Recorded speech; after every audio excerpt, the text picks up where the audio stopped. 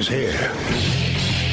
Now, broadcasting from the underground command post, deep in the bowels of a hidden bunker, somewhere under the brick and steel of a nondescript building, we've once again made contact with our leader, Mark Levin.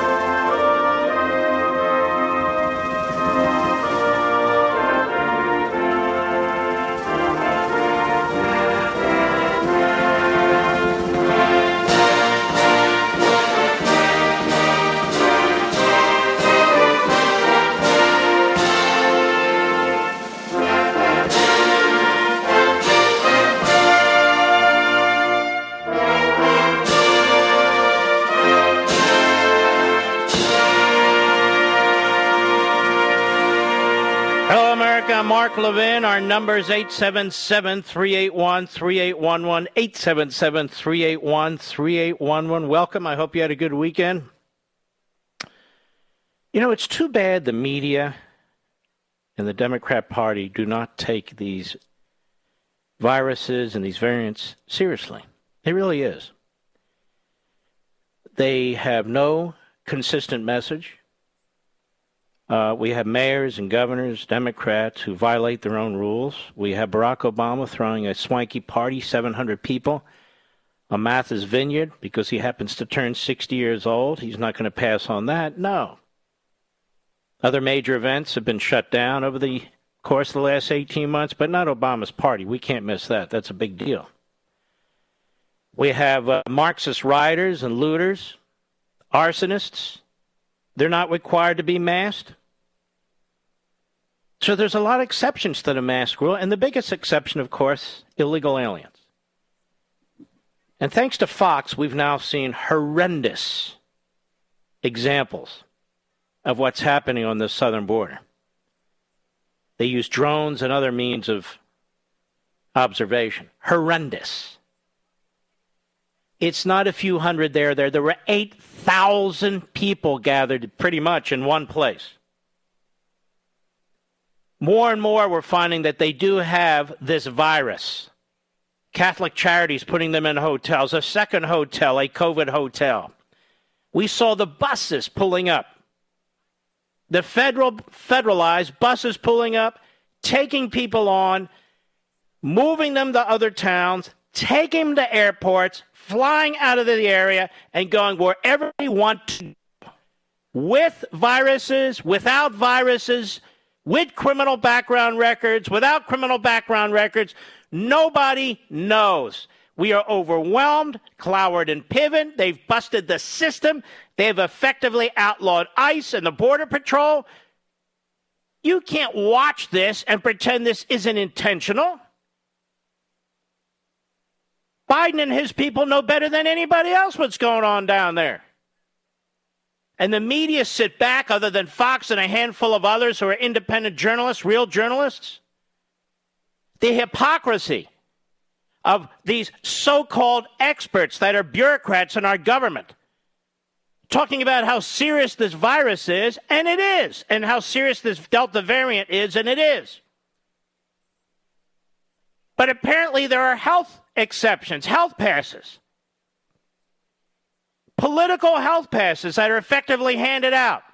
If you're Obama and Michelle Obama, you get a pass. If you're an illegal alien, a foreigner trying to get into this country, you get a pass. If you want to burn down some city, your Black Lives Matter or Antifa or their ilk, you get a pass. If you're a mayor, like the mayor of Chicago, the mayor of Washington, D.C., the mayor of Atlanta, governors up the wazoo, you get a pass. If you're working stiff, you don't get any passes. Now, this is really shocking. Shocking. And we also have this debate of whether landlords should be able to collect their rent. Now, how the hell are you expected to run an apartment complex, or if you have a duplex, or if you have a property, maybe it's a second property and you rent it out in order to pay your mortgage? How are you expected to survive?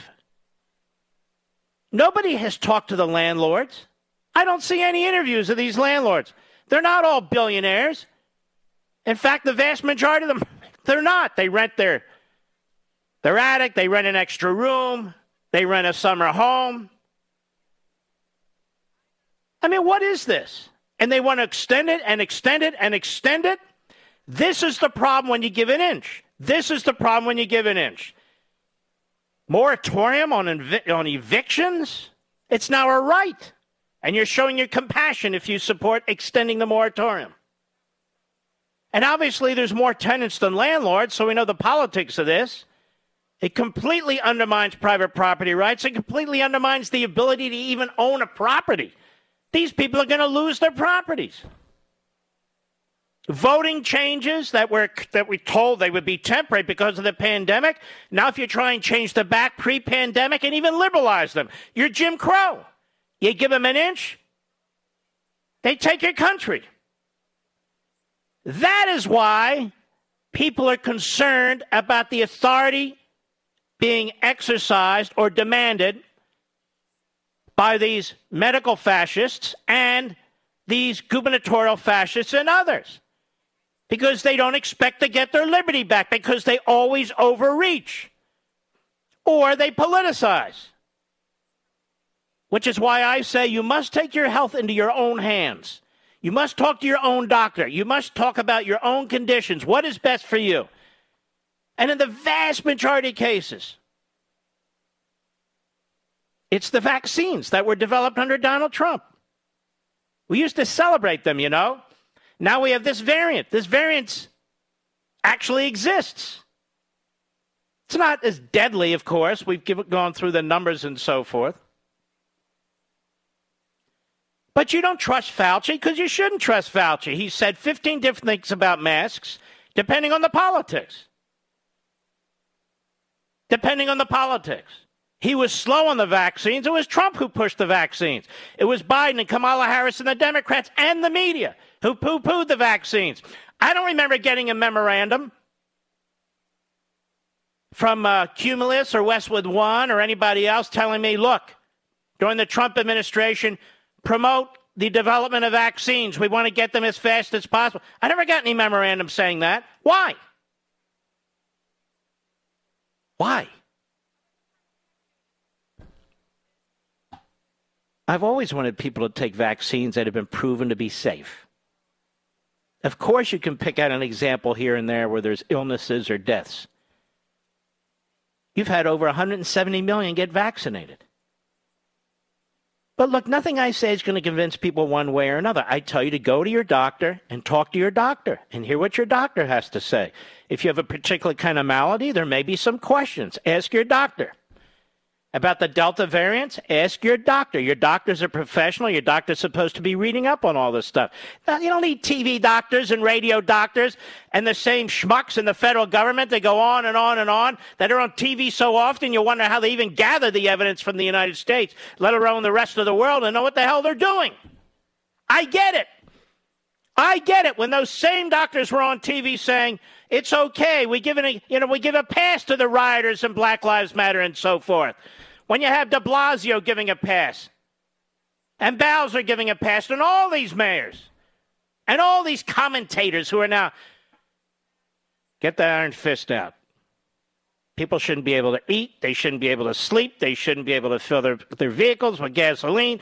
They shouldn't be able to work. They shouldn't be able to this unless they're vaccinated. However, if they're rioting and burning, if they're coming across the border illegally, we lift the standards.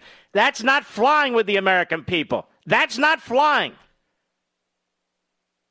And so my question specifically to Joe Biden and his ilk is this. If everybody in America gets vaccinated and wears a mask, how does that protect us from illegal aliens coming into the country with full-blown coronavirus or the Delta variant? How does that work? And why do you say absolutely nothing about it? Nothing. Fauci says nothing. The head of the CDC says nothing. I'd say the head of the FDA says nothing, but he hasn't even nominated a commissioner yet.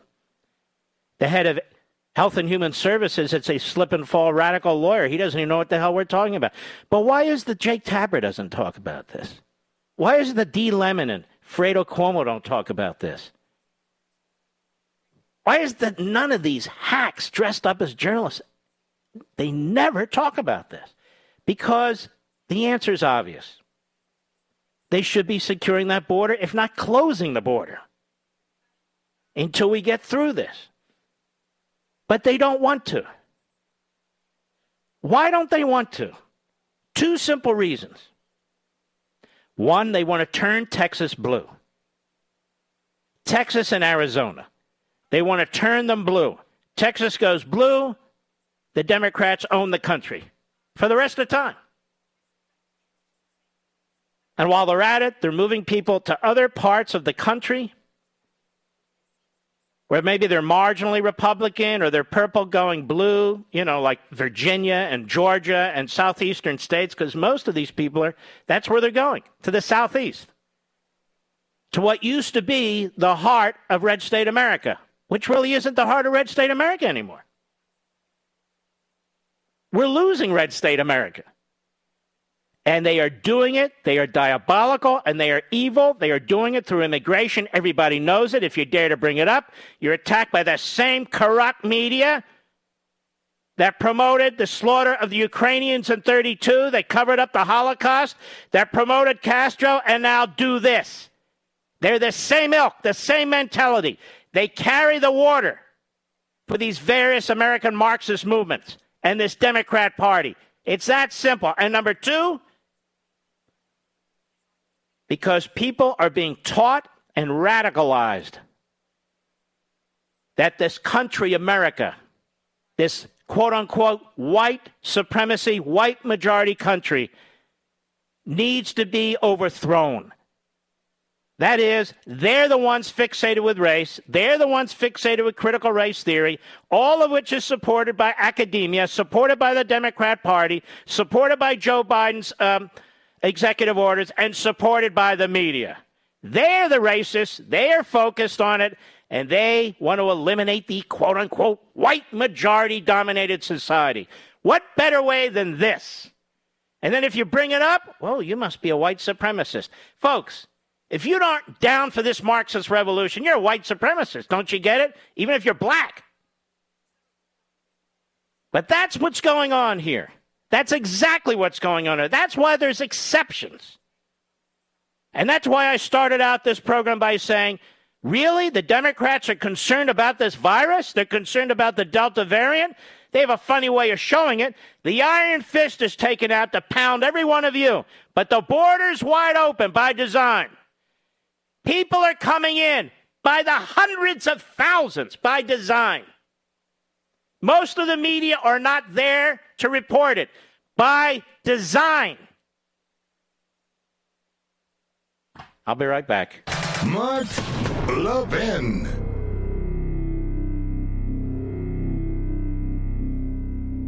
In today's digital age, where cyber threats loom larger than ever, safeguarding your personal information is paramount. So why is Congress considering a law that could put your credit card data at greater risk of being hacked and exposed to foreign networks? This Durbin-Marshall credit card bill could jeopardize your financial data, make it more susceptible to cyber intrusions. It's a controversial bill that proposes a shift in billions of dollars worth of consumer transactions to payment networks that lack the robust security measures consumers rely on. Who could possibly want that? Well, the answer? Woke corporate megastores seeking to inflate their multi-billion-dollar profit margins. The Durbin-Marshall credit card bill will undermine our safe and convenient payment systems and endanger your data security. It's time to take a stand. Visit electronicpaymentscoalition.org. Make your voice heard. Tell your senators to oppose the radical Durbin-Marshall credit card bill, paid for by the Electronic Payments Coalition.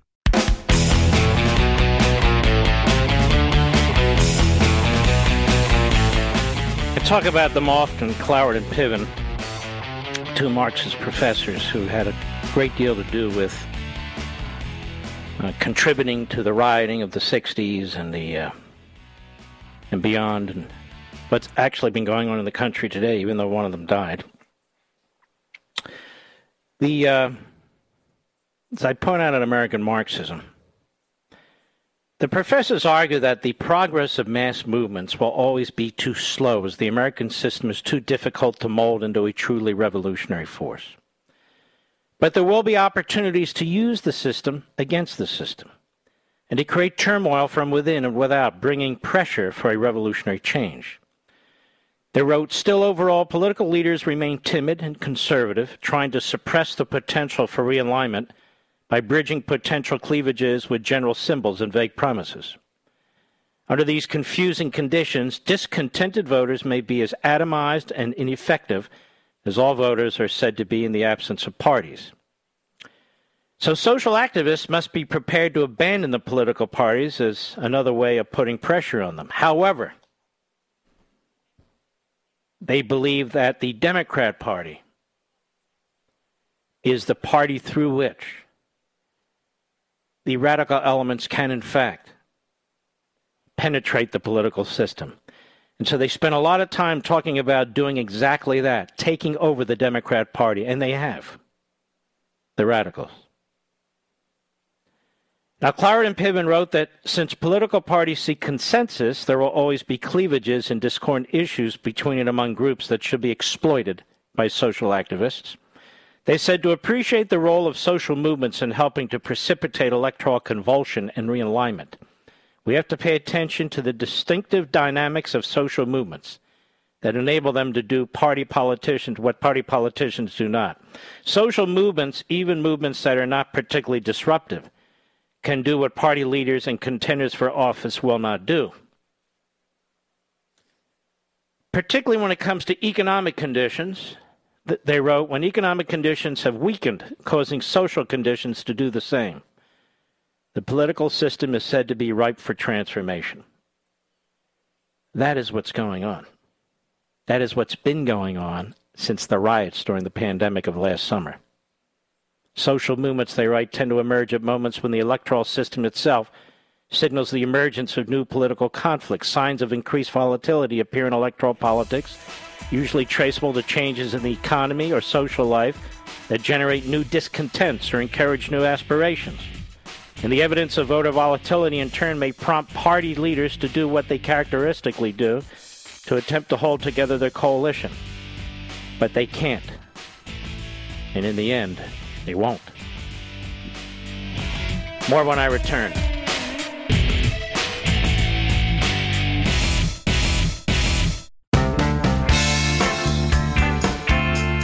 Where Americans meet to defend liberty and defeat tyranny. Call the Mark Levin Show now at 877-381-3811. You know, folks, I'm going to point out another thing.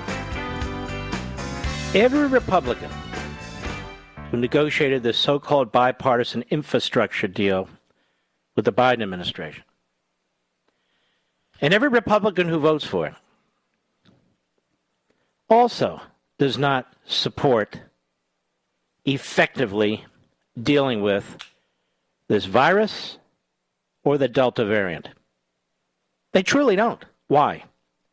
Because if they did, they would have a Republican leader and the Republican conference, every last one of them would say, we're not moving anything out of the United States Senate until you secure that border and prevent people coming into this country by the hundreds of thousands who have all kinds of diseases that have the COVID-19 virus, that have the Delta variant, and so forth and so on. We're not testing people. We're not stopping people. We're releasing people. We know that we are harming the American people, citizens in this country, legal immigrants in this country, visitors in this country, and we're not going to put up with it. So no infrastructure, no, nothing, anything. Instead, they go along like it's no big deal. Cutting deals, the usual deal cutters. Sanctimonious, self-aggrandizing, self-righteous, starting with Mitch McConnell.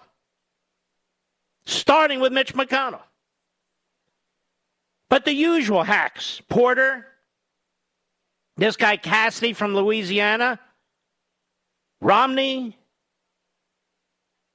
and the others. If they were seriously concerned about the health and the welfare of the American people, the people they claim to represent, they would be out there every single day as a group with a message saying to the American people, in good conscience, we cannot pretend that it's business as usual when this administration is intentionally facilitating the movement of millions of people to our border and into our country without protecting the American people. I mean, there's sexual predators coming across, there's terrorists coming in, all kinds of people coming across. And everybody coming across illegally is coming across illegally. Trespassing, at a minimum, which I thought was a big crime given about January 6th and many of the people who never breached the building, but were trespassing. This is why you don't have faith. It would be nice if the corporate boardrooms in America, which weren't so damn ideological left, would participate in properly communicating to the government, to the administration. But they're hopeless. You know, it's not the same corporations as we had decades ago. The boards, same woke radicals and leftists drive their businesses into the ground, unless, of course, they do business with China. Now, this is the thing. The virus came out of China. There's no disputing that, unless you're a mouthpiece for China. The virus came out of communist China. They held back, causing many, many deaths. The leak came out of the lab. I can give you a lot of information on that, and I have. They can't give me any information in the animal to jumping to the human virus. They have nothing, zero, except communist China's propaganda. But look at the businesses in this country. Here we have a country, China, that is slaughtering Muslims, that is now targeting Christians, that is now rounding up freedom supporters in Hong Kong, which is building a military they hope will be second to none to conquer Taiwan. And every damn one of these corporatists is lined up to do business with them. Every single one of them. They attack the Republican Party's Jim Crow. They say nothing about the communist Chinese and all the hell they've unleashed on this earth. They want to do business with them. They see a big market. And they're perfectly happy to deal with genocidal mass murders. Ask the New York Times. They've done it multiple times. Apple does it with glee. The NBA, LeBron James, no problem. Perfectly happy with it. These are moral frauds. And we're surrounded by these moral frauds who are in positions of power, whether it's the corporatists, whether it's the media, whether it's the bipartisan group of the Senate getting together to pass $1.2 trillion. Shove it. Secure the damn border. Oh, that's too much to ask. It's too much to ask. Pissing away money left and right by the trillions. $400 billion in waste, fraud, and abuse. Money for this one, money for that one, money for abortion on demand. Secure the border. No, we can't secure the border. Why? Because they're trying to take over the country, the Democrats. That's why. It's that simple. So the whole country has to genuflect and do what the Democrat Party demands. And their surrogates in the media and the rest of these creeps. If they really cared about stopping the virus, they could stop it at the border. At least a significant amount of it. But they won't. They're busy destroying the Border Patrol and ICE. They're destroying them. They're busy destroying these communities. Even without the virus, you cannot assimilate this many people into these towns and communities. It's not possible. They're destroying our school systems. People are going to be showing up, and they have a right to go to school because the Supreme Court said so in the 1980s. Overwhelming our healthcare systems. Nobody ever talks about it. Nobody's ever studied that. Nobody's ever looked at it. The infectious disease idiot, Fauci, never gets into this. The CDC, busy trying to regulate landlord-tenant issues. They don't talk about that. Meanwhile, every little kid who goes to a government school is going to have to wear a mask come August and September, with no science whatsoever to support it. But the teachers' unions demand it, so it shall be done. Follow the science, America.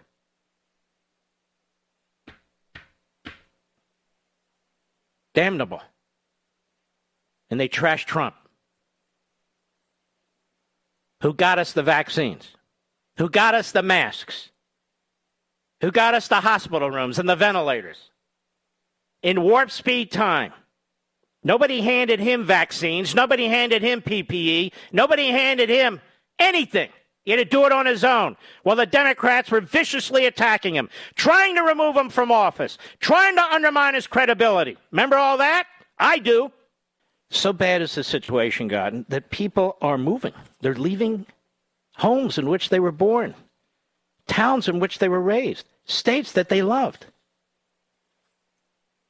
out of survival. Out of survival because their businesses can't work, their employment situation is terrible. And so what's happening is you're seeing a mass migration. Here's the problem with this mass migration. Just from a distance perspective, not in your own life, do as you need to do, obviously. But as more and more people leave for Florida or leave for Tennessee or leave for Texas, it becomes much more difficult to win the Electoral College. Do you understand what I'm saying, Mr. Producer? Because you can pile up big numbers in Florida and Texas and Tennessee. But it's not going to be enough. You got to win these other states. Because you have built-in Electoral College numbers in each state. At least 3. 2 senators and a member of the House. But in most states, more. So it becomes much more difficult. So the Democrats don't give a damn if you leave New York or leave California or leave Illinois or leave one of the government-run hellholes that they've created. I don't mean the states, I mean the governments that harass you and tax you and all the rest because they figure we're depopulating our state of Republicans. That's a good thing, they think. Let them all go to Florida and Texas and Tennessee. They're purifying their states politically. They're purifying them. And they don't care. They don't care. It's like the Democrat Party has purified its party. They're glad about that. They don't care. Purifying their party, purifying these states, making them bluer and bluer. They have temporary control, and they run with it for permanent control, like the Commonwealth of Virginia. People are leaving there. The Democrats have only controlled it relatively state level for 7 or 8 years, but they do such significant damage, people leave. And so then they coalesce, they congeal, and they grab as much power as they can. We saw this in California. California voted Republican all the time, not now. California voted for George H.W. Bush. You aware of that? In 1988. That was the last one. And back in 1988, these so-called political experts who have these little institutions and colleges who name them after themselves, or a Cook report or something like that. Anyway, most of them were saying, we don't see how the Democrats ever win the presidency. So the Democrats got to work on changing election systems that would only benefit them, on opening the borders as much as they possibly could, in fighting for amnesty every step of the way. They just changed. They're no longer the party of the blue-collar worker, let alone the white blue-collar worker. They're the party of whatever works, and they play the race card endlessly. It's a diabolical party. It's always been a diabolical party. I've told you this many times. Party of slavery, party of segregation, party of Jim Crow. Now it's just an American Marxist party. That's what it is. It's what it is. Whether they want to hear it or not, I don't much give a damn. I'll be right back. Mark Levin.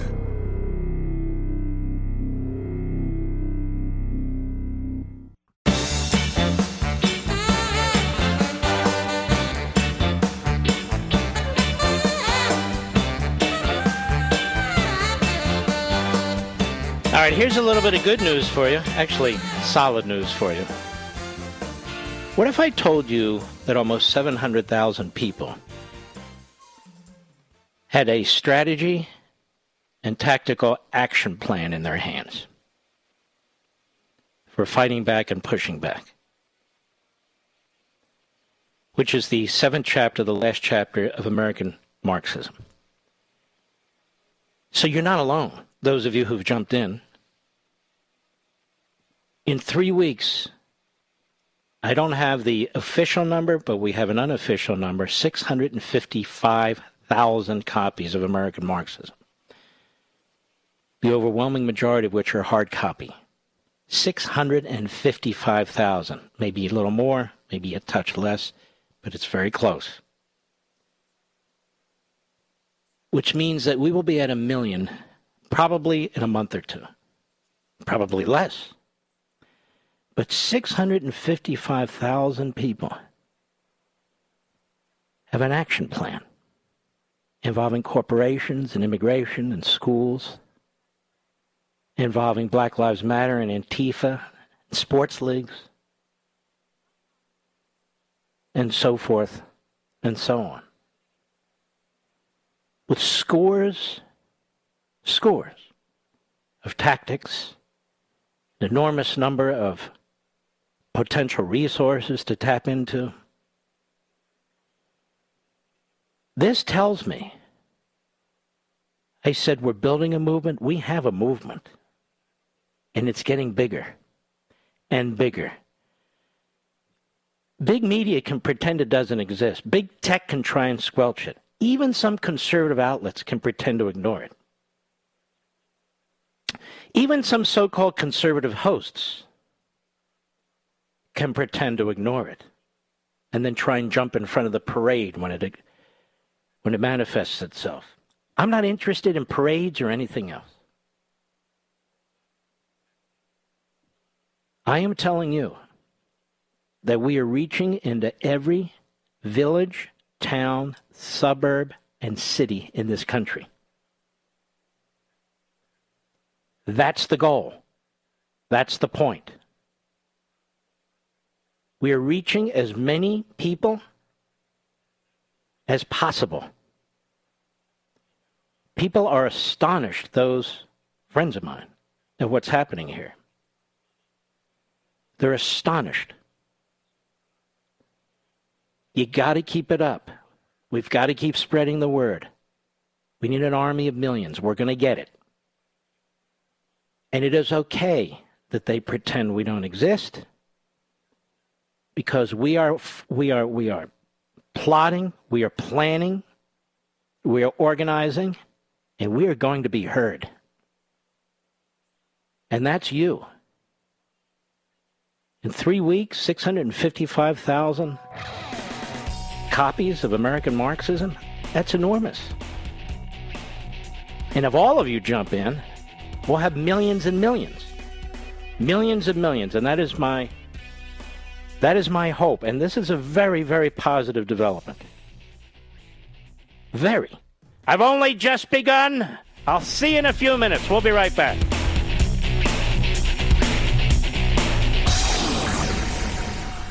He's here. He's here. Now, broadcasting from the underground command post, deep in the bowels of a hidden bunker, somewhere under the brick and steel of a nondescript building, we've once again made contact with our leader, Mark Levin. Hello, America. Mark Levin here. Our number, 877-381-3811, 877-381-3811. See, the problem, ladies and gentlemen, is there aren't enough viewers on Fox or even listeners on talk radio unless you become Paul Revere and spread the word.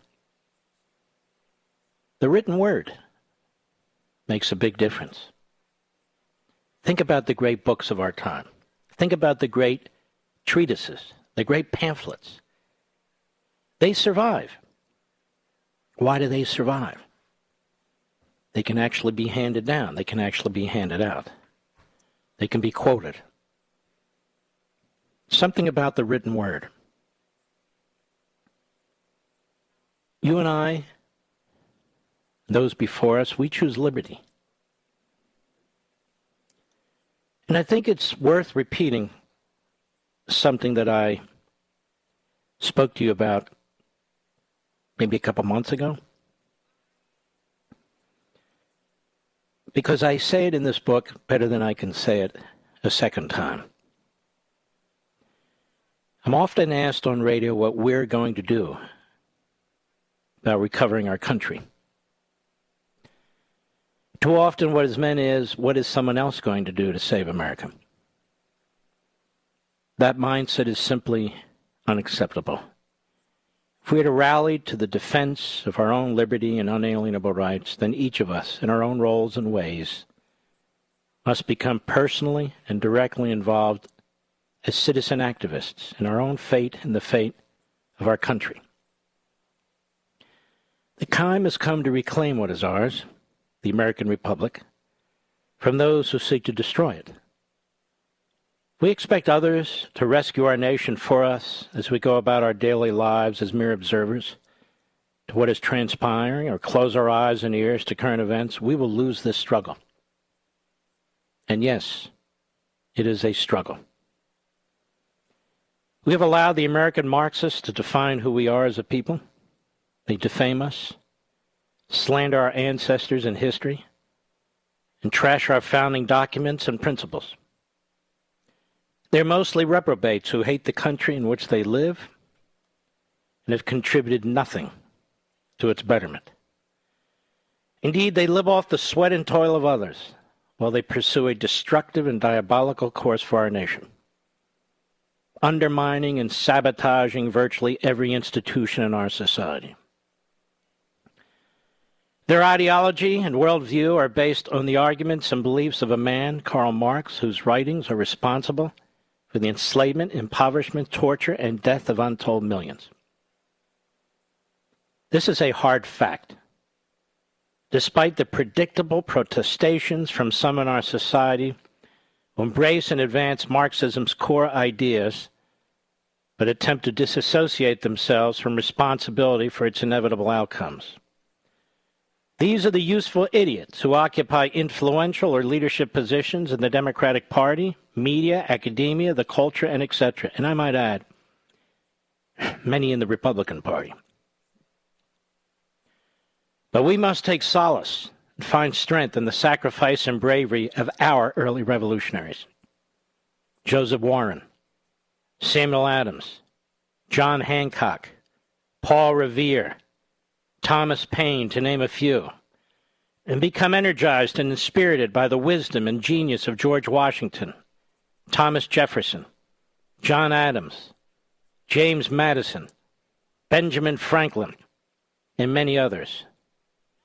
While they have been smeared and degraded by American Marxists and their ilk, we continue to celebrate them, be invigorated by them, and remember that together they defeated the most powerful military force on earth and founded the greatest and most extraordinary nation in the history of mankind. Indeed, future generations of patriots, at tremendous sacrifice, fought the Civil War to end slavery, something no other country's ever done, costing hundreds of thousands of lives on fields and in towns throughout America. At Gettysburg alone, there were 51,000 casualties. But there were other battles with terrible casualties.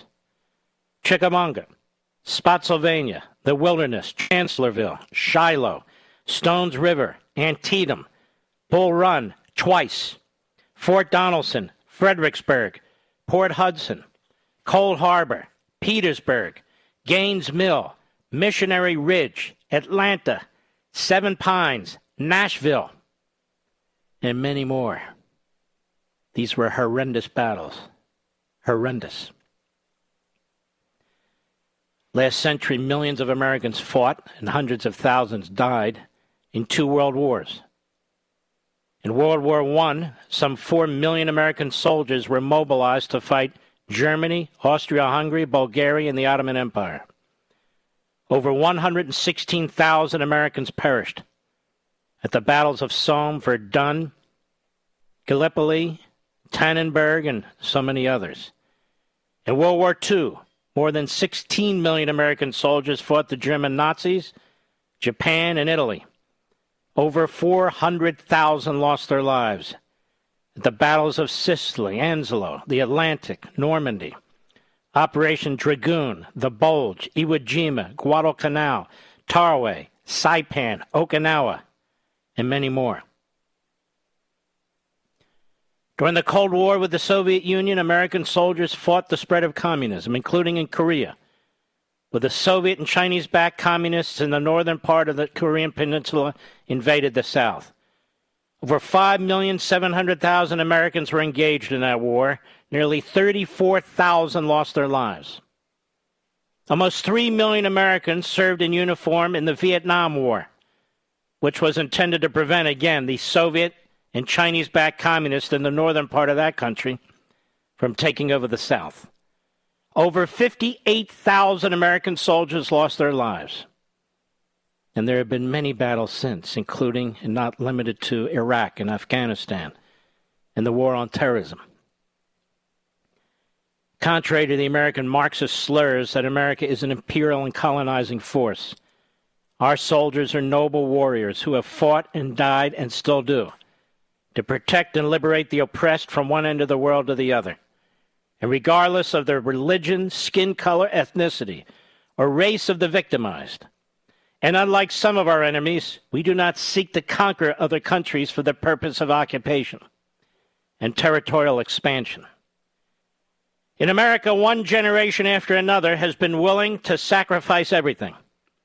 And so many have paid the ultimate price in defense of this magnificent country and its founding principles from foreign enemies. They believed that America and her principles were worth fighting and dying for. And for many of us, our family members were and are among them. Yet the American Marxist has recently succeeded with the bureaucracy and Democratic Party politics in imposing critical race theory and critical gender theory agendas on our armed forces. Soldiers are now forced to participate in training that reinforces these ideologies. They've even reached into West Point, where cadets are brainwashed about white rage. And the Pentagon has also declared climate change a national security priority, meaning it is as grave a threat to our survival as such enemies as Communist China, North Korea, Iran, and Russia. Meanwhile, successive Democratic administrations have denied our military services the funds needed to maintain top readiness and have strained their budgets while enemy states, especially Communist China, are preparing for war.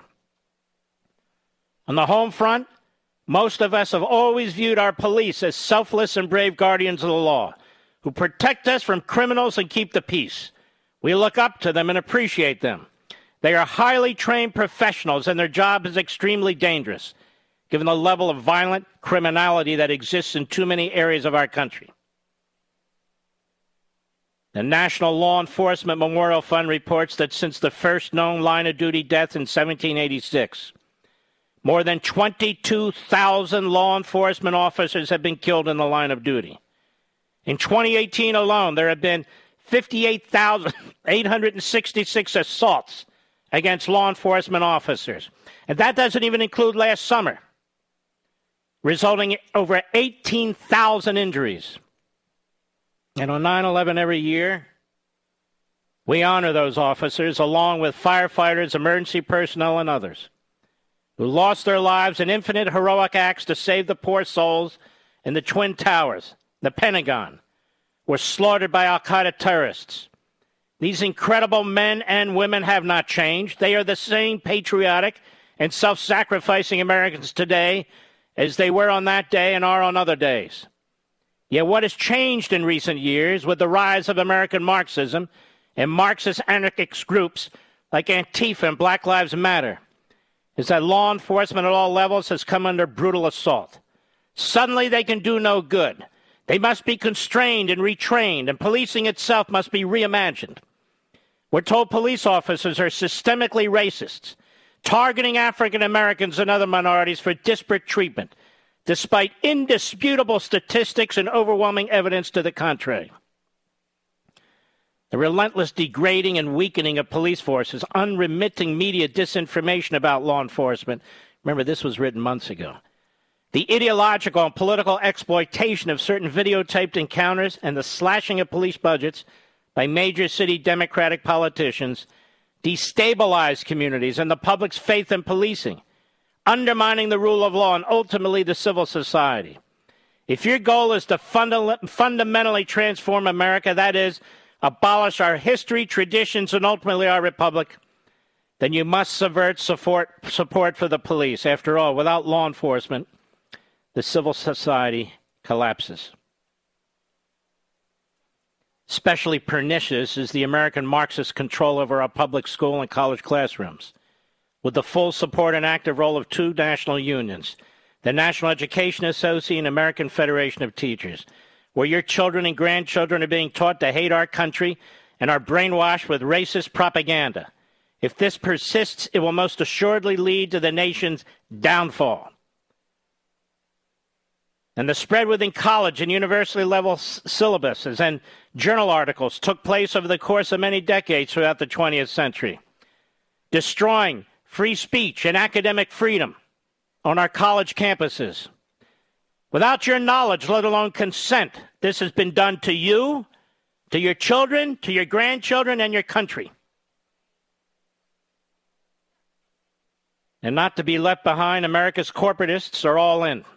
In fact, there are too many corporations committed to the various Marxist critical theory movements and the human resources, training, and hiring related practices promoting them to list them. Lily Zeng, an author and diversity, equity, and inclusion consultant writing in Harvard Business Review, tells us corporate social justice is not a feel-good approach that allows everyone to be heard. By nature, it won't result in initiatives that will make everyone happy. The first step that many companies have taken by publicly supporting Black Lives Matter through public statements and donations is an example of that. The company must decide that it is okay with losing business from certain groups, say white supremacists or police departments, since taking money from these groups would run counter to its corporate social justice strategy. And these companies are currying favor and colluding with the Democrat Party by using their financial muscle to help create a one-party political machine. The recent war on the Georgia Republican legislature is a perfect example. Then I go on to talk about, of course, big tech. What can be done about these assaults on our liberty, families, our country? I don't have all the answers. To begin with, I warned years ago in Liberty and Tyranny that we must become more engaged in our public matters. And this will require a new generation of activists, largest in number, shrewder, more articulate than before, who seek to blunt the status counter-revolution.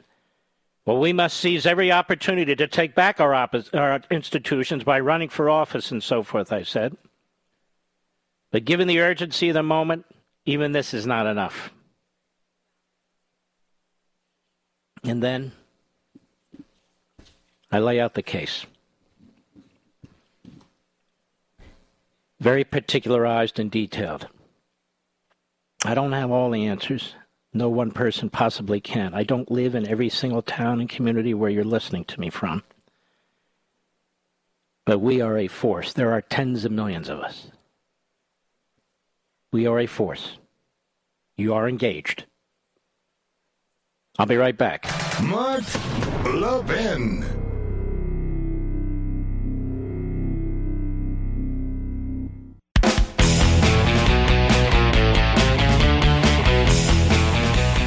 There was one other thing I wanted to mention. December 1976, when the Revolutionary War looked lost. We've talked about Thomas Paine and his pamphlet, The American Crisis, #1. And you've heard people cite the first paragraph, "These are the times that try men's souls." Just a grabbing paragraph. But he said something else, too, in that very same document that was very, very compelling, that most of those who cite this document skip. He wrote, I call not upon a few, but upon all. Not on this state or that state, but on every state. Up and help us. Lay your shoulders to the wheel. Better have too much force than too little, when so great an object is at stake. Let it be told to the future world that in the depth of winter, when nothing but hope and virtue could survive, that the city and the country, alarmed at one common danger, came forth to meet and to repulse it. And on the night of December 25, 1776, one of the most brutal winters that that part of the country had ever seen, Washington ordered Paine's words read to his exhausted troops before the Battle of Trenton, which, of course, they won. And Paine's pamphlet not only energized Washington's men, but quickly spread throughout the colonies, rousing and galvanizing the people.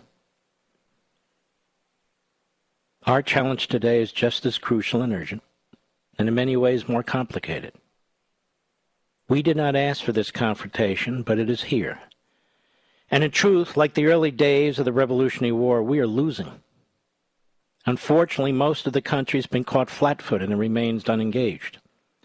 What must be understood is that the various Marxist-associated movements are constantly agitating, pressuring, threatening, overtaking, and even rioting to accomplish their ends, for which there is no effective or sustained counter-pressure agitation. That is, no pushback. That must change today. That will change today. That is changing today. Thanks to you.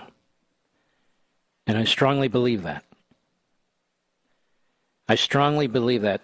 What our domestic enemies do not understand is something that Churchill understood when we were attacked at Pearl Harbor.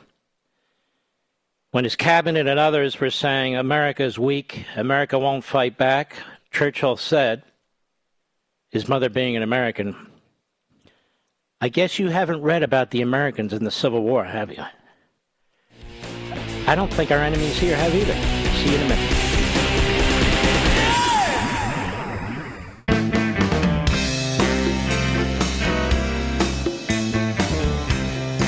Liberty's voice. Mark Levin. Talk with that voice now. 877-381-3811. You can tell, folks, this is a little different, this program. What I do here in radio, what I do on Fox, what I do with Levin TV, and what I do in my books. You're not going to hear me coming on radio and just go through the talking points. Or come on radio and just do some slapstick. No, we like to have fun. Don't get me wrong. Like to entertain, or you wouldn't be here. But we do things differently here. We're activists. We're on a mission. We understand the opportunity you and I have through the course of this program. We always have, almost 20 years now. You know, the great thing There's so many about Rush Limbaugh, and I miss him deeply, as do most of you, I'm sure. I learned a lot from him, not just about radio, but about human life. I can't tell you everything he said to me, but he was a guy who was bigger than the microphone in front of him. He wanted to push an agenda. He wanted to push a mission. He wanted to save the country, too. He's a huge Reagan supporter, huge Tea Party supporter, huge Trump supporter. A lot of people tried to hang on his coattails who've done almost nothing. And there are people who speak for him who never knew him. Not in any serious way. I understand it, trust me. Everybody wants to belong, everybody wants to... It's okay. But he also taught me that the principles and the audience are crucially important. They come first. It's to be done in an entertaining way, but they come first. He didn't worry about corporate lines when it came to broadcasting. He would promote people, some of whom worked for iHeart, some of whom didn't. I didn't work for iHeart. And by the way, I have tremendous respect for iHeart and all these other broadcast companies. They run my show.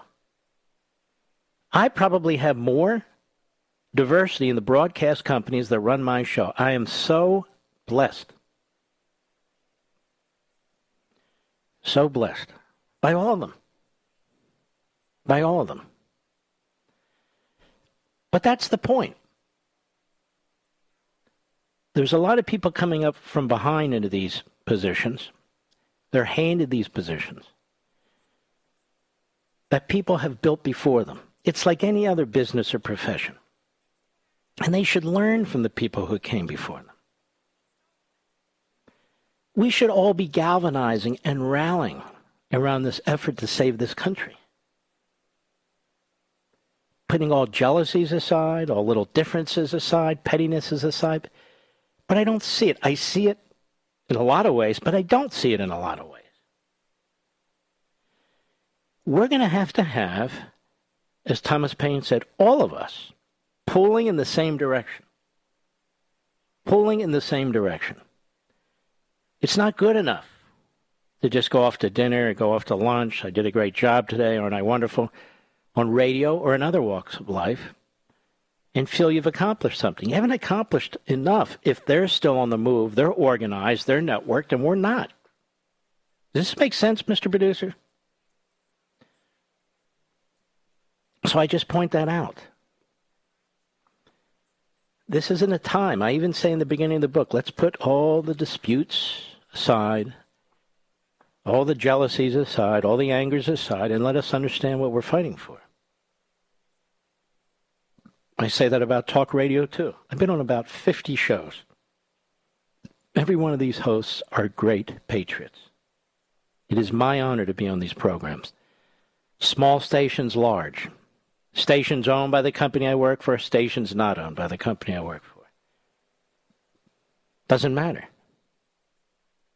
Doesn't matter. And I'm hoping that people who think about Rush, who are in this business and so forth, really seriously think about Rush, who is so crucial to the conservative movement, so crucial to the Tea Party, so crucial to the election of Donald Trump. If people want to be like Rush or act like Rush, then do it. Do it. Selflessness. That's what it's called, selflessness. I'm going to have, I think it's tomorrow, but I'm not 100% sure, Ben Shapiro on my program. Ben is a tremendous patriot. A tremendous patriot. He had me on his show, I think, a week or two ago. But Ben used to sub for my program. He built an incredibly powerful podcast. his show is aired with the same network that runs my show. We get along great. I mean, we're not in touch all the time. We are a little busy. But we want to help each other. And I want to help him. He's written a tremendous book. Tremendous book. On Fox, I've had people on my show who've asked to come on the show. I've given them a full hour on life, liberty, and Levin. There have been some friendly directives or advice that says we'd prefer I not do that, but in the past, I have done that. For a number of young men and women who are fighting the battle, who are in the mission, and have written their books, or trying to climb their way up the ladder, why shouldn't I help them? Why shouldn't I? It's important. We're fighting the same battle. We're fighting the same battle. I've been blessed by, I can't even keep count of the number of Fox hosts who've invited me on to talk about the book. These are wonderful people. And those who have done so, I want to salute you and thank you, each and every one of you. Because there's a lot of overlap in our audiences. But there's 100% overlap in terms of the patriots who watch or listen to these programs. And I couldn't be more blessed and thankful for these folks who've done that. I know who they are. They didn't have to do anything. In fact, some don't do anything because they can't get beyond the little disputes. That's okay. I am. So this isn't a rambling or anything like that. It's just an explanation of how we have to galvanize, in that there have been many, many hosts across this country in radio and on Fox, and not just Fox, Sinclair. Others have attempted and asked, Newsmax and others have some exclusivity issues, but I'm never going to forget them because they are true patriots. They're not about self. I'm not about self. Just terrific. So I want to give you some hope. All right, some of you are going to get mad at me. I haven't watched a wink of the Olympics, Mr. Producer. Nothing. Not a damn thing. Now, wait a minute. That's not true. At a restaurant last night, we saw the Greco-Roman wrestling, where two guys are sort of in bear hugs pushing each other around. I don't even get it. Do you get that, Stephen? Yeah, they're just, I'm there, whoa, what's this? Two big guys just pushing and they're scoring. I don't know what the hell's going on. And my wife asked me, do you get points for this? I said, I don't know. I don't know what we're doing. I don't know what they're doing. And so I turned my head, bored the hell out of me. No offense. I don't know who's winning what race. I know people like to say, I'm really attached to this, I'm really watching. But the ratings demonstrate a massive decline in viewership. And that was predictable. Same with the Oscars, same with the Golden Globes. Just too many reprobates who make it very difficult for the heroes and the patriots in these games. And they're really spoiled, selfish bastards. You want to know the truth. You're there, supposed to represent the United States of America. You're in effect on Team America. You're supported by Team America. Then you go over there and do an X with your arms or this or that. Very clever. Very clever. Can't help it. It turns me off. It just turns me off. And I feel bad for the patriots in there who really do like wrapping themselves in the American flag or waving the American flag. So this is clearly not aimed at them, but I'm clearly not alone. And yes, I told you early on I was rooting against the U.S. women's soccer team. I told you that on day one. I'm glad they lost like they lost. I'm sorry. Not. I'll be right back. Mark Levin.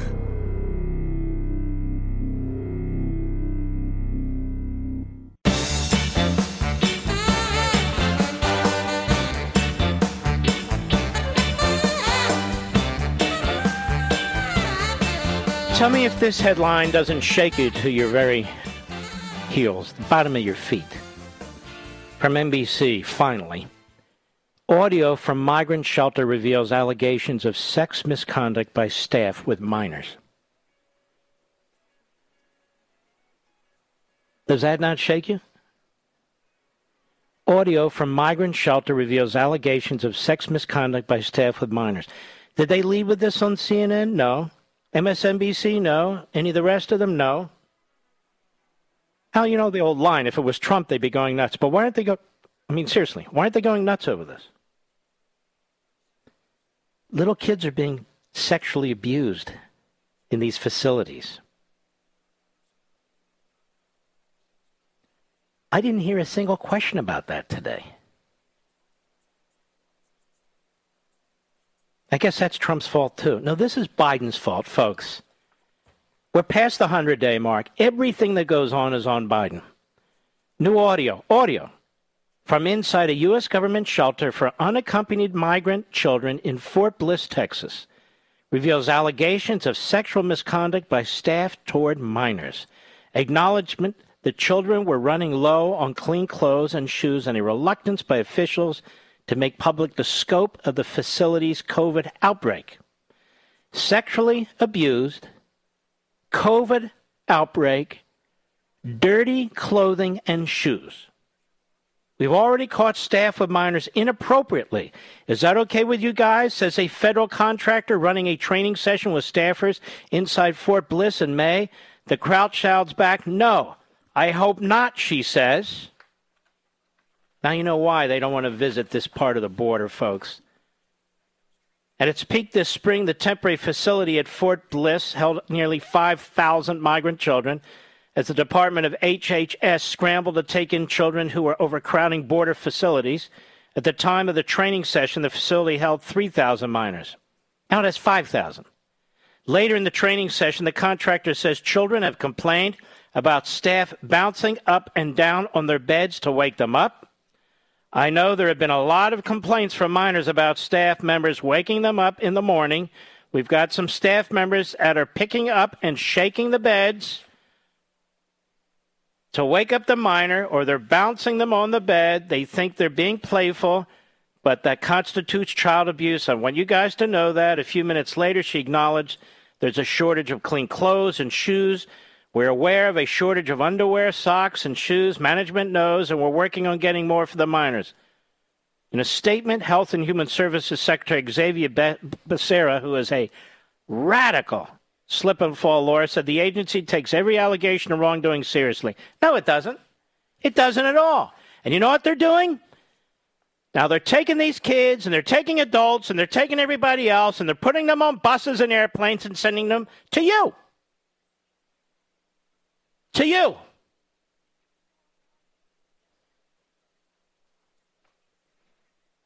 To you. Where's the New York Times? Where's Maggie Haberman? Where's Philly Bump? Where's Jeremy Barr? Where are the frauds, the fakes, and the phonies in the media? Where are they? Where's the New York Slimes and the Washington Compost? Little kids are being sexually abused. Does that bother them? How about Joe Biden? I know he was accused of molestation. I know he was a sniffer. Oh, yeah. But this doesn't seem to move him either. Or how about Kamala Harris? Oh, yeah. A first in so many ways as our vice president, but a loser in the end. Where are our friends in ESPN and the NBA? Why aren't they speaking up? Where is Al Sharpton? Nowhere. How about The View? Have they done a View down here at Fort Bliss? I don't think so. The humidity would be a mess for them. No, they're not going down there. Amazing, isn't it? How about Stephen Colbert and the other stooges that do nighttime TV? They want to check it out? No, they don't want to check it out. No, they want to go to Obama's big 60th party on Martha's Vineyard. Isn't it sick? Oh, it's sick, all right. All right, folks, we've got a lot more to get to, including your calls. It's going to be a powerful third hour. And I'll see you in a moment.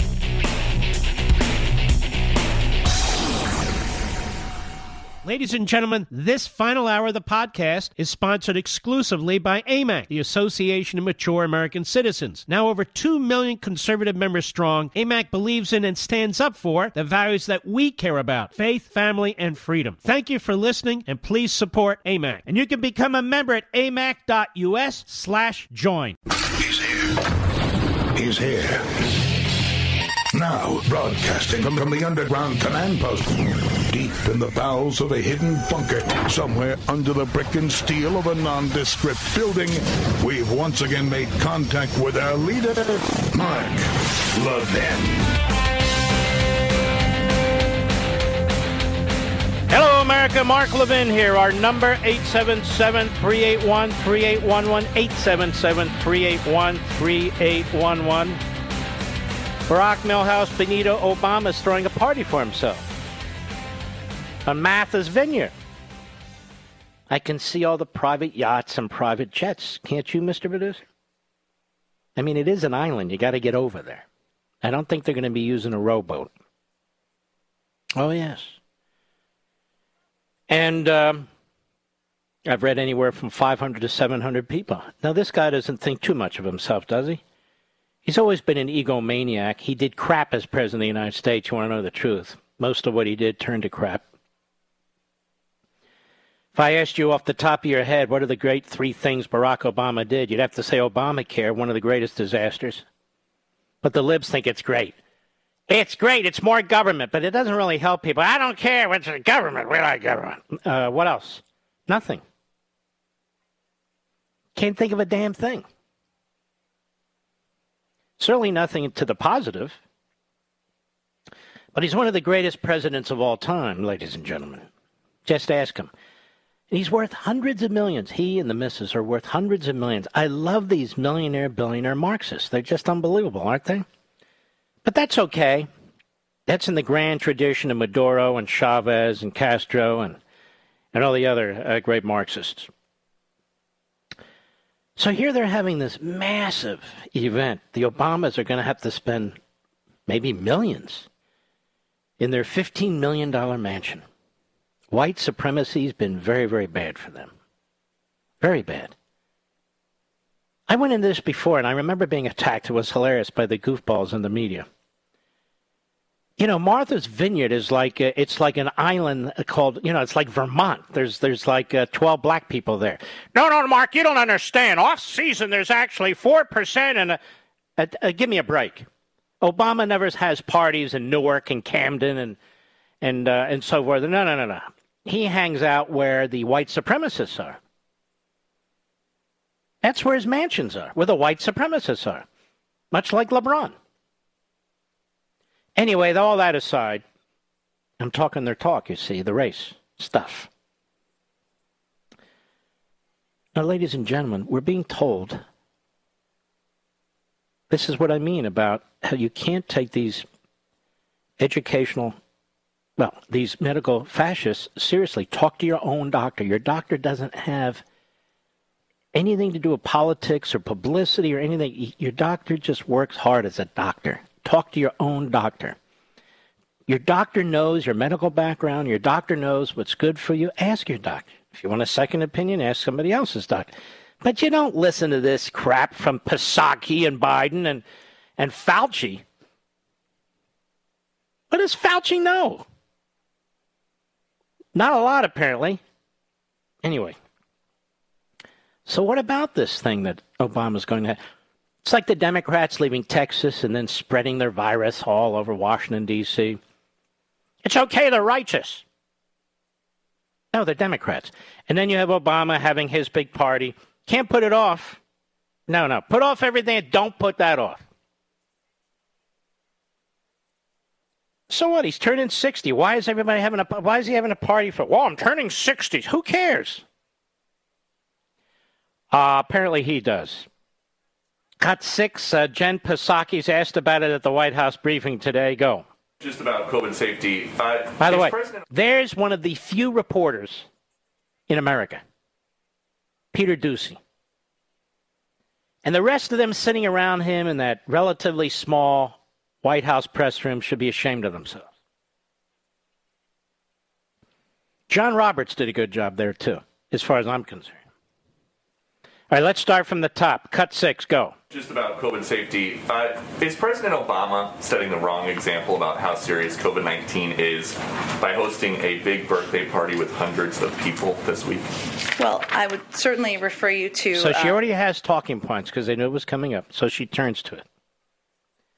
And I would refer you to... What are you going to refer us to? Go ahead. The team who is working for my former boss to give you more specifics of what the protocols are in place. So she's referring him to the party planners. He's asking your opinion, you moron. Go ahead. I would note first that former President Obama has been a huge advocate of individuals getting vaccinated. Wow, he's swell, that former President Obama. And as former President Trump will tell you, there were no PPEs. None. Under the Obama-Biden regime. Go ahead. When CDC has provided guidance on is for indoor settings in high or substantial high zones of COVID cases. No, not just indoor, outdoor too. I heard them. I heard what's her face, Radich or whatever she calls it. I heard her too. No, it's not just indoors, it's outdoors too. But they're not going indoors at all? What if you have to go to the restroom? What are you going to do? People aren't coming in and out of the building? Of course they're going to be processed in and out of the... Anyway, go ahead. This event, according to all the public reporting, is outdoors and in a moderate zone. But in addition, there is testing requirements and other steps they are taking, which I'm sure they can outline for you. There is testing requirements? Oh. There are testing requirements. It's plural. Go ahead. More detail. But is there any concern, just because, as you've said here, and you've had people saying over the last couple of days, vaccinated people can still spread this Delta variant around. So is there concern that this... Peter. You have to understand. Whatever Barack Milhouse Benito Obama does is okay. She's spinning like a top. May I say dreidel? I think I will. She's spinning and spinning. Check the party planners, Peter. Ask the party planners about all the rules that are in place. It's okay. Everything's being tested. Everything's being tested. Go ahead. President Obama birthday party might become a super spreader event. Well, I think, Peter, the guidance is about what steps people can take when they're in public settings. Indoor settings specifically was the new guidance to keep themselves and others safe. In terms of what protocols they are taking, I would refer you to them, and I'm sure they can give you more details. And just last one. So people who are watching this at home and they see, well, President Obama can have a party with several hundred people. Should they think that it is okay for them to have a party with several hundred people now? Well, we certainly advise everyone to follow public health guidelines, which I know the former president, who is a huge advocate of getting vaccinated, of following the guidance of public health experts. Talks like a parrot. Yes. A huge advocate of getting vaccinated. He didn't ask you about him being a huge advocate of getting vaccinated. He asked you about the party. And obviously, again, you don't sound like somebody who is serious about this virus or the Delta variant. Not in the least. When you're making excuses for this lavish party, millionaires and billionaires, all the goofballs and unhinged freaks on the left are all trying to get in. They all want to be seen. It's unbelievable. He's the let-him-eat-cake president, and he has the let-him-eat-cake first, lady, I guess? Are we allowed to use that word? No, but I did. The first birthing person. She was the first birthing person of color, I believe, as a spouse. Was she not, Mr. Bill? I think I have that all down pat now. And here we are. We are all supposed to say, okay, well, it's okay. He has all the measures in place and everything else. I remember when they were canceling weddings. I remember when people couldn't go to funerals. I remember when people couldn't go into hospitals to see their parents die. I remember all that. But this is okay because Obama supports vaccines. And again, I just want to remind you, back to square one. Who is responsible for developing vaccines again? Despite the attacks by the Democrats, including Obama, who's responsible for that? The man they love to hate. And just think about that. If President Trump hadn't pushed through Operation Warp Speed, I guess Barack Benito Obama wouldn't have his party now, would he? Oh, no. Will we be seeing who's attending this party? I would love to know. Do we get a list? May we get a list? I know we're spending a fortune on Secret Service to be there, you and I, our tax dollars. I doubt that Obama will reimburse. He's too damn cheap. But I'm just curious. All right, I'll be right back. Mark Levin.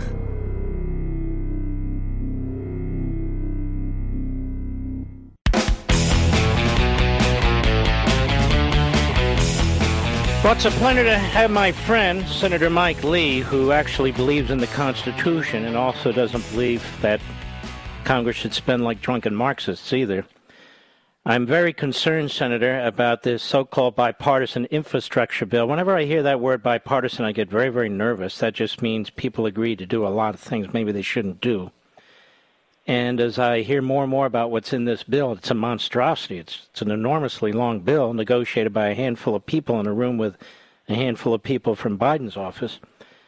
I reject this. And let me just give you two reasons why. Number one, we know the Democrats are coming right behind with what they claim is $3.5 trillion, but a lot of experts say it's actually $5.5. We've already spent trillions and trillions of dollars. We have hundreds of billions of dollars sitting around that haven't gone to this, that, or the other. And I suppose the second reason is, what is this all for? I mean, we already have inflation that's starting to pile up, starting to show its ugly head. It's almost impossible to get that under control once it gets going. And we act like nothing's taking place. I'd love to know your opinion. And by the way, great speech on the Senate floor. Thank you, Mark. And thanks for having me on your show. Yeah, I'm deeply concerned about this. Look, we've been told about this bill for months. We've been hearing for months they're negotiating it. They've spent 4 months writing it. And we didn't see bill text until last night, late last night, like 9 or 10 o'clock at night. It's the first time we saw it. 2,702 pages long. Unbelievable. Now, that happens. I get it. But look, it's taken them 4 months to get to this point. And now all of a sudden they come in, they waltz in with 2,700 pages, plop that down on the desk, and expect us to digest that, vote on it, and pass it within 3 days. That is wrong. Even before we get to the details in the bill, and there are a lot of problems in it, that is wrong in and of itself, and we should reject it. Well, first of all, people like me and millions of people in this audience, we have no idea what's in this bill except for a couple points that the media or some senator maybe will raise. We have no opportunity to give our input into this process. Isn't this supposed to be a representative republic? Yes, the classic hallmark of a republic is that you elect people to go and represent you, and hopefully there's some interaction that occurs between the elected lawmakers and those who elected them. In this circumstance, they draft this thing in secret, which is fine. That's their prerogative. Any member can draft legislation alone or with others without public meetings. But by the time it gets here, they can't tell us with any credibility, you can't let the peasants in, meaning the American people. Mm-hmm. By the way, visitors are not welcome. Members of the public are not welcome at the Capitol. They're forbidden from coming in, ostensibly because of COVID, another issue. But we're literally excluding them from the physical premises. We're also making it impossible for them to have meaningful input on this because you can't read 2,700 pages in 2 or 3 days and fully expect to be able to mount a resistance to it. Then they expected us to pass it in 3 days. Mm-hmm. Mark, they're on track to add to our national debt $8 trillion this year. $8 trillion just this year. This after adding almost $4 trillion to our national debt last year. 37% of all U.S. dollars that have ever entered circulation have been created in the last 18 months. This is why people are paying higher prices at the pump and at the grocery store and on their rent and mortgage. Inflation is real. It's here. This is no longer something that will just affect our grandkids. It's right here, right now, and we've got to stop it. You know, Senator, I hear Biden talk about how he's grown the economy with all this massive spending. You know, I can't point to another country any time in the history of mankind which spent a lot of money and became wealthy. I can think of the Weimar Republic, which collapsed. I can think of all these other third world countries where their money is absolutely useless. You destroy pensions, you destroy savings, you destroy the civil society. People turn to barter, the law of the jungle. This is where we're headed with this. I mean, people say, well, we haven't so far. It's not a matter of we haven't so far. It's the law of economics, which is as important as the law of physics. I mean, it is what it is, right? It is. It is so much so that there were a couple of Stanford professors about a decade ago, Reinhardt and Rogoff, who wrote a book called This Time It's Different. They've analyzed countries from all over the world over hundreds of years and figured out what happened to them when their economies collapsed. They're great economic powers that spent too much money. They found one thing in common. They all started spending to the point that they accumulated sovereign debt in excess of 100% of GDP. Once they reach that point, economic growth stalls out. Once that happens, you can't make your economy grow faster than your debt anymore, and you go into a tailspin. 2 years ago, we were at 79% of debt to GDP. CBO came out with a report just a few days ago. It's getting almost no attention in the mainstream media. It says that by the end of this year, we'll be at 106% debt to GDP. This is dire. And these guys are wanting us to whistle past the graveyard and pass $1.2 trillion in additional spending, which will in turn pave the way toward another $3.5 to $4.5 trillion that the Democrats want to throw on top of that. Shame on us if we let that happen. And bipartisan, let me tell you something. Any Republican who votes for this is always praised by the media. Oh, look at this. They believe in bipartisanship. Look, they can finally get something done. Wow, big yippee. Massive spending. They can finally get something done by peeling off a bunch of Republicans. That's never happened before, Senator. And yet, again, the media will applaud them back home. They'll say, look at it. We'll have a new bike path and, we'll have all these other things. And the big bad Mike Lee, look at him. He's just stuck in there all by himself and the minority is not effective. It's just outrageous how the media are part of this too, don't you think? Absolutely. Predictably, consistently so. In fact, when I spoke on the Senate floor last night for an hour, that's one of the points I made, was that I know with an absolute certainty that the advocates of this bill will get nothing but praise for it in the mainstream media, and I know that I will get nothing but scorn. In fact, I'll be ridiculed as someone who's heartless, who doesn't care about anyone, even though this kind of approach to legislation, Mark, it's like reverse Robin Hood. This is stealing from the poor to give to the rich. There are a handful of very wealthy, well-connected individuals who will get darn rich off of a bill like this. But the poor and middle class, the forgotten man and forgotten woman in America, will get poorer, even though they might not always connect it immediately to this legislation. That's what's so shameful about it. I want to know, can we hold you over after the bottom of the hour? Sure. Because one of the things that troubles me is this inflation. People say it's almost passive. Well, it's a tax on everybody. I want people to understand what inflation really means. It means that dollar in your pocket is not a dollar anymore.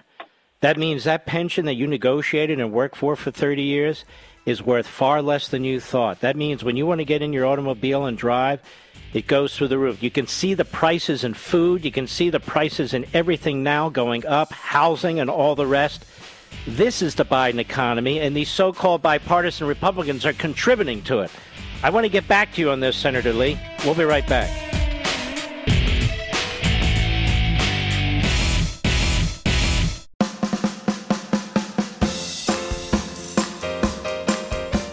Mark Levin, America's Paul Revere. Call him now at 877-381-3811. We're on with Senator Mike Lee. Senator Lee, you look at the southern border. They stopped building the wall. We have people coming to this country, God knows, maybe by the end of the year, over 2 million. People who are sick, many who have this virus may have the variant, may have other illnesses. We have sexual predators coming across. It's not that all people are this way. It's that too many are. Now we read a piece today about minors in our custody being sexually assaulted. Why doesn't the Republican Party get together and say, you know what, Mr. President, we're not passing a damn thing until you fix that damn border? Why don't we ever conduct ourselves this way? That is precisely what we should do. You know, it's always hard for me. I can't speak for anyone but myself. Right. In figuring out what motivates people. I know that to some, they simply find the siren call of bipartisanship and the way it sounds when it flows off the tip of their tongues to be irresistible.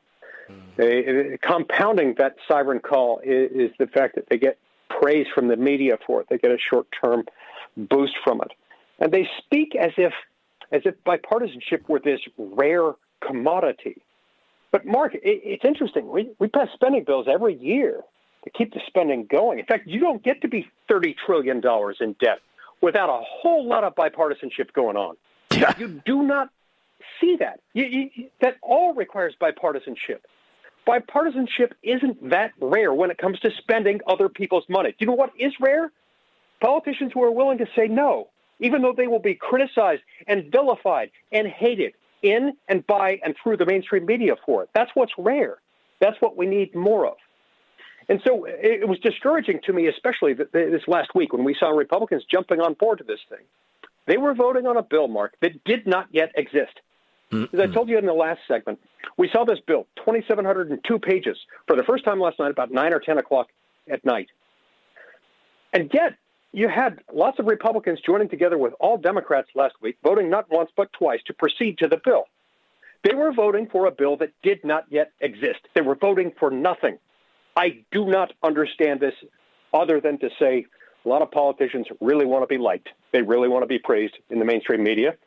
And they'll get that. Well, Senator, I don't remember the Democrat. Impoverishes everyone. I don't remember the Democrats doing backflips when Trump wanted to spend $1 trillion on infrastructure, whatever it was, supported or not. So they don't grease the skids, but our guys do. It really is. It's an amazing thing, and I oppose it all. By the way, I always have, because what people don't understand is the vast majority of infrastructure are local and state matters. Why is the federal government building walking paths in Utah or in Florida or whatever? What does that have to do with the federal government? It shouldn't. Mark, my copy of the Constitution, and I've scoured it, my copy of the Constitution doesn't contain anything that gives us general infrastructure power. I think we probably have an important role to play for the interstate highway system, and maybe for some roads going through federal land, maybe through military bases and so forth. Perhaps in the District of Columbia or U.S. territories.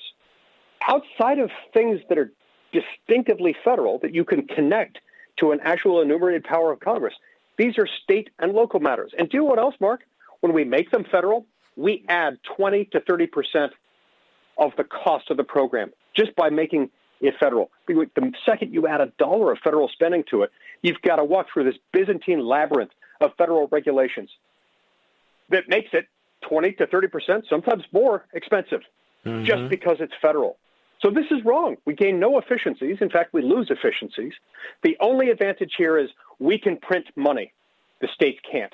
And so what they're saying if they pass this is we're willing to print money and thereby impoverish poor middle-class Americans, reverse Robin Hood, effectively stealing from the poor and middle class to give money to the rich. That is shameful.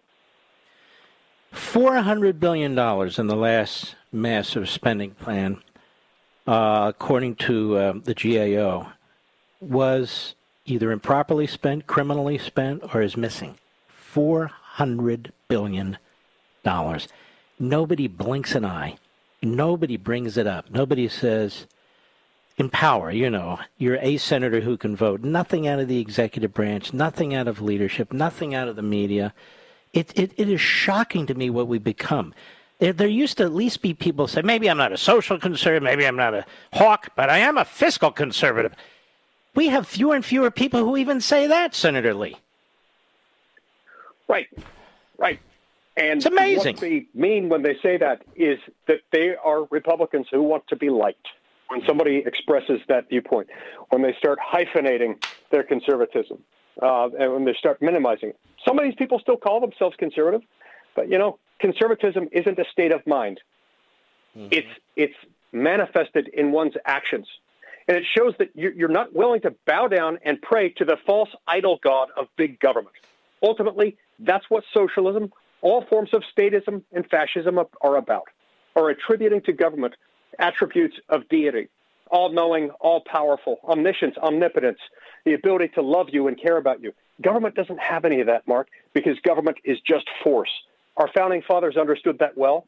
We've lost that understanding today, and we've got to get it back. What do you think our founding fathers would say if the federal government, which they did for a while but was now ruled unconstitutional? I don't understand this Kavanaugh decision. It's the most bizarre thing I've ever read. But all that said, the CDC and the others, that would tell somebody that owns private property, maybe they rent out an apartment, a room or something like that. Everybody's not a billionaire. And they say, you cannot evict anybody. Well, now, wait a minute. I need that money to pay my mortgage. No, you can't evict them. Well, why? Because of the virus. Where do you get the authority to tell me I can't evict somebody? It's my private property. I got to pay my bills too. And then they say, don't worry. We've passed $50 billion to subsidize landlords. Then we find out $7 billion has actually reached them. And this is and then they talk about a moratorium. These government programs never end, do they, Senator? No, they don't. They don't. As my wife, Sharon, likes to say, all socialism starts out as emergency socialism. All of it. They love emergencies.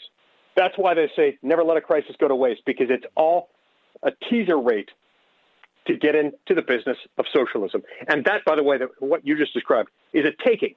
That is a taking of property. Right. We're not allowed to do that, except just compensation, which they're not providing. Mm-hmm. And you would think people realize the government doesn't even do what it's supposed to do, like the border. I mean, they want to get into more and more. They want to spend more and more. They want to centralize more and more. They can't even do what they're constitutionally supposed to do. Anyway, you and I are singing to the choir. I want to thank you. I want to thank you for your guts. I'm afraid there's not enough of you. There's no question about that. And in terms of bipartisanship, if you're bipartisan and you're pushing us into a disaster, it doesn't matter if you're bipartisan, you're partisan, you're tripartisan. It doesn't matter. Stupid is stupid. Senator Lee, I want to thank you, sir. Now, you're running for re-election. Give us your website. Yes, I'm running for re-election. I've already got two challengers coming up against me, and not from the right, from within the Republican Party. And anyone within the sound of my voice can help me get through that campaign by going to leeforsenate.com. That's leeforsenate.com. Look, the establishment doesn't like me. They're coming after me. They don't like me because I'm not willing to vote for big spending bills. So I can use the support of any of your listeners willing to go to leeforsenate.com. Leeforsenate.com, Mr. Producer. Put that on my site. I'm sorry, Senator. I'm not on Twitter and Facebook anymore. I'm only on Parler. But we do have a microphone. That's leeforsenate.com, leeforsenate.com, and we will support you. God bless you, Senator. Thank you very much, Mark. All right, take care. There's a very earnest, thoughtful, decent man whose first run for office is the United States Senate. He's your Mr. Smith Goes to Washington. That's who Mike Lee is. He's your Mr. Smith Goes to Washington. And he's nothing like Romney, who's been a political chameleon his entire life. He goes to Massachusetts and runs, goes to Utah, runs, is born in Michigan, whatever works. Mr. Carpetbagger. I'll do anything to get the media to support him. God, were we bamboozled by this fool, just tell you. Ladies and gentlemen, I hope you'll also go to Amazon.com this evening and get your copies of American Marxism. If you have a copy, you've got family and friends and other people that we got to get involved in this movement. If they're on the fence or you're not sure where they are, or if they're going to college, well, you need to get to them. If they're in high school or going to high school, you need to get to them. Your kids, your grandkids. And so I would strongly encourage you, take a look at the comments. I think there's almost 4,000 comments now over on American Marxism on Amazon.com. Take a look at them if you're not sure. But once you jump in, please help us out. Please help us spread the word. Please encourage people to read the book. Take your time, one page at a time, one chapter at a time. But we have a big push coming in now. People going to college and universities, going back to school. This is the time. If you haven't jumped in, I would encourage you, please jump in. Get to your children and grandchildren. Get to your neighbor and your colleagues and your coworkers before, quote unquote, they do. They do. Because summer's coming to an end. School's about to begin. We need to push back. Amazon.com. You can get it tomorrow. Any major retailer, Costco, Barnes & Noble, and all the rest, they are loaded. They've got the book. Now you need it. I'll be right back. Mark Levin.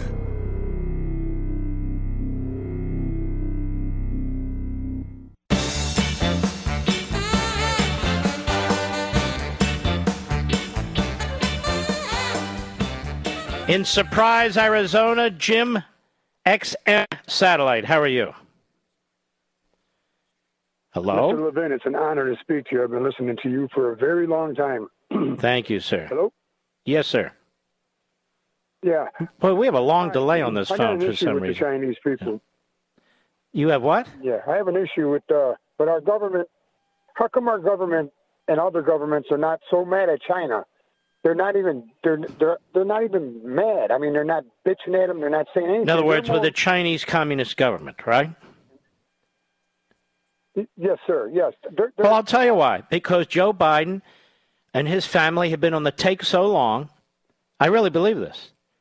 That he is really the, I guess I could say he's the real Manchurian candidate in many respects. He's weak on China because China's been good to his family. China's been good to the McConnell family. China's been good to the Feinstein family.